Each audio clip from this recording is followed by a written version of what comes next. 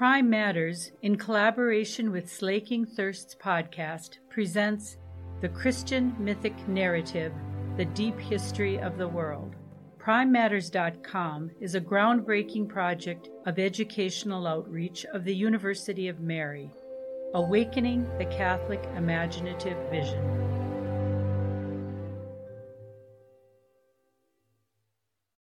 Episode 13, The Covenant on Sinai. When Pharaoh learned that the Israelites had fled Egypt, he and his ministers had second thoughts. "We have behaved foolishly," they said to one another. "We have let our slaves go free at no cost." So the Egyptians gathered their army together and went after the Israelites, who were encamped in the eastern part of Egypt along the Red Sea. The Israelites were now in great fear. They were caught at the shore of the sea, and the Egyptian army, a force they could never defeat on their own, was riding down upon them and hemming them in.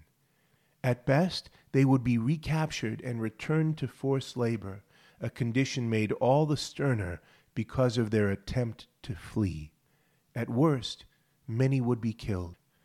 The people began to complain bitterly to Moses. In a refrain that would be repeated often during the coming years, they cried to him, "Why did you land us in this terrible predicament? Is it because Egypt has no graves that you have dragged us into the wilderness to die?" Moses answered them, "Do not be afraid. Keep your ground and you will witness God's salvation.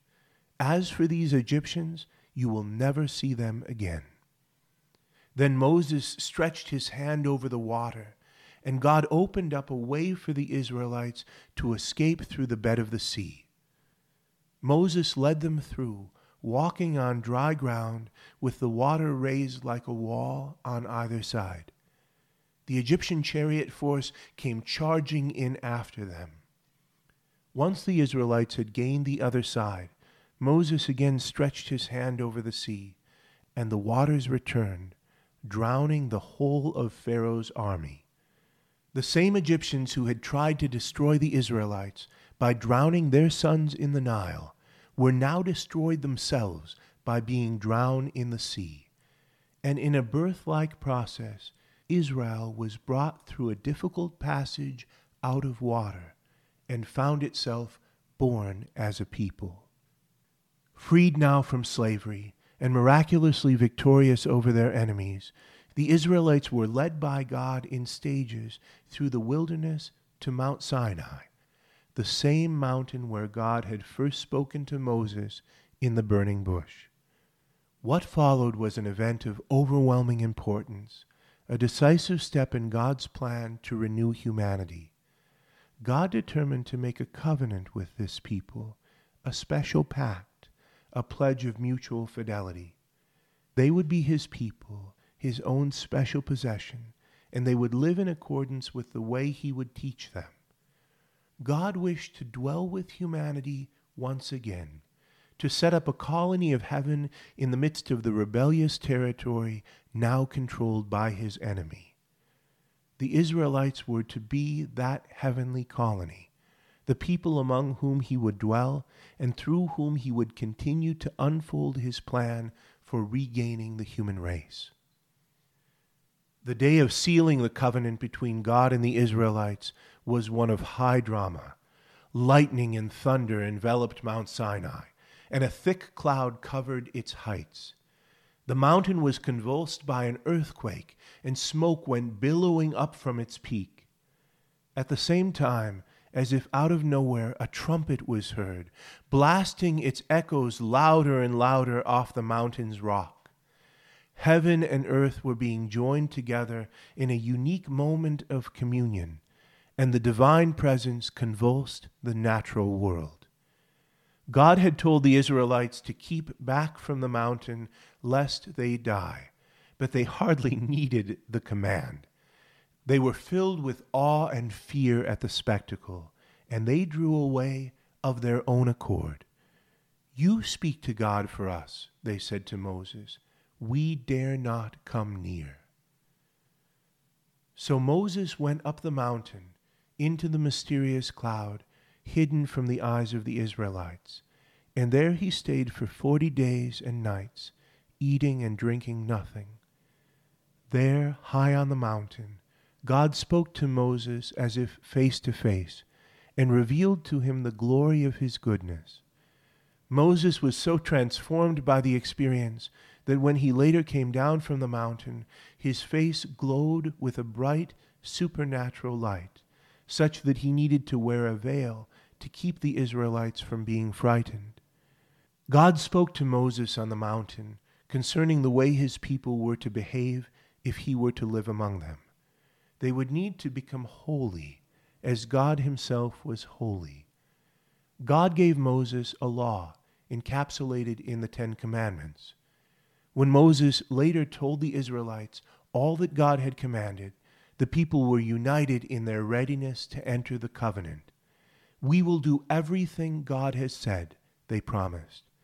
Moses sealed the covenant with God by offering sacrifices and sprinkling the Israelites with sacrificial blood. As he did so, he said to them, "This is the blood of the covenant that the Lord has made with you."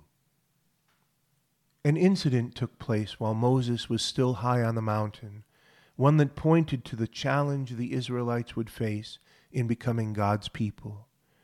Moses had been lost in the cloud for many days, remote and out of sight. Down below, the Israelites, losing patience, persuaded Aaron to fashion a golden calf as an object of worship. They then claimed that this idol, made by themselves, was the representative of the divinity that had freed them from Egypt.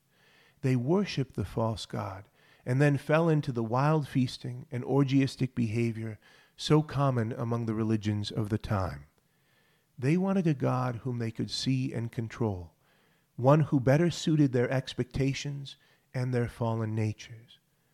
Moses was warned by God about what was happening, and coming down from the mountain, he called upon the tribe of Levi to go among the people and stop the idolatrous frenzy by force. He then destroyed the idol, chastising the Israelites for their readiness to so quickly abandon their covenant with the God who had saved them. It was a sign of things to come. God spoke further to Moses on the mountain concerning the building of a tabernacle, a place of his special dwelling on earth. He showed Moses a pattern for its construction, one that replicated the harmonies of heaven. The tabernacle was to have an altar for sacrifice, and within it was to be placed the Ark of the Covenant, a sacred repository where the tablets of the law would be kept. Because of the high holiness of God's presence in the tabernacle, a special order of men, taken from Aaron and his descendants, would be consecrated to God as priests to offer sacrifice and tend to the holy things.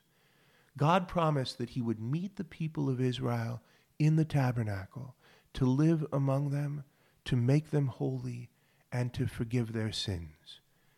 When the tabernacle had been completed according to the directions Moses had received, it was so potently filled with the cloud of God's glory that Moses was unable to enter. From that time forward, God made his presence known in the tabernacle as a pillar of cloud by day and a pillar of fire at night. So it was that God made a marriage covenant with his people, wooing them in the desert, taking them as his special possession, his abode on the earth. The promise first made to Abraham was moving another step toward its fulfillment.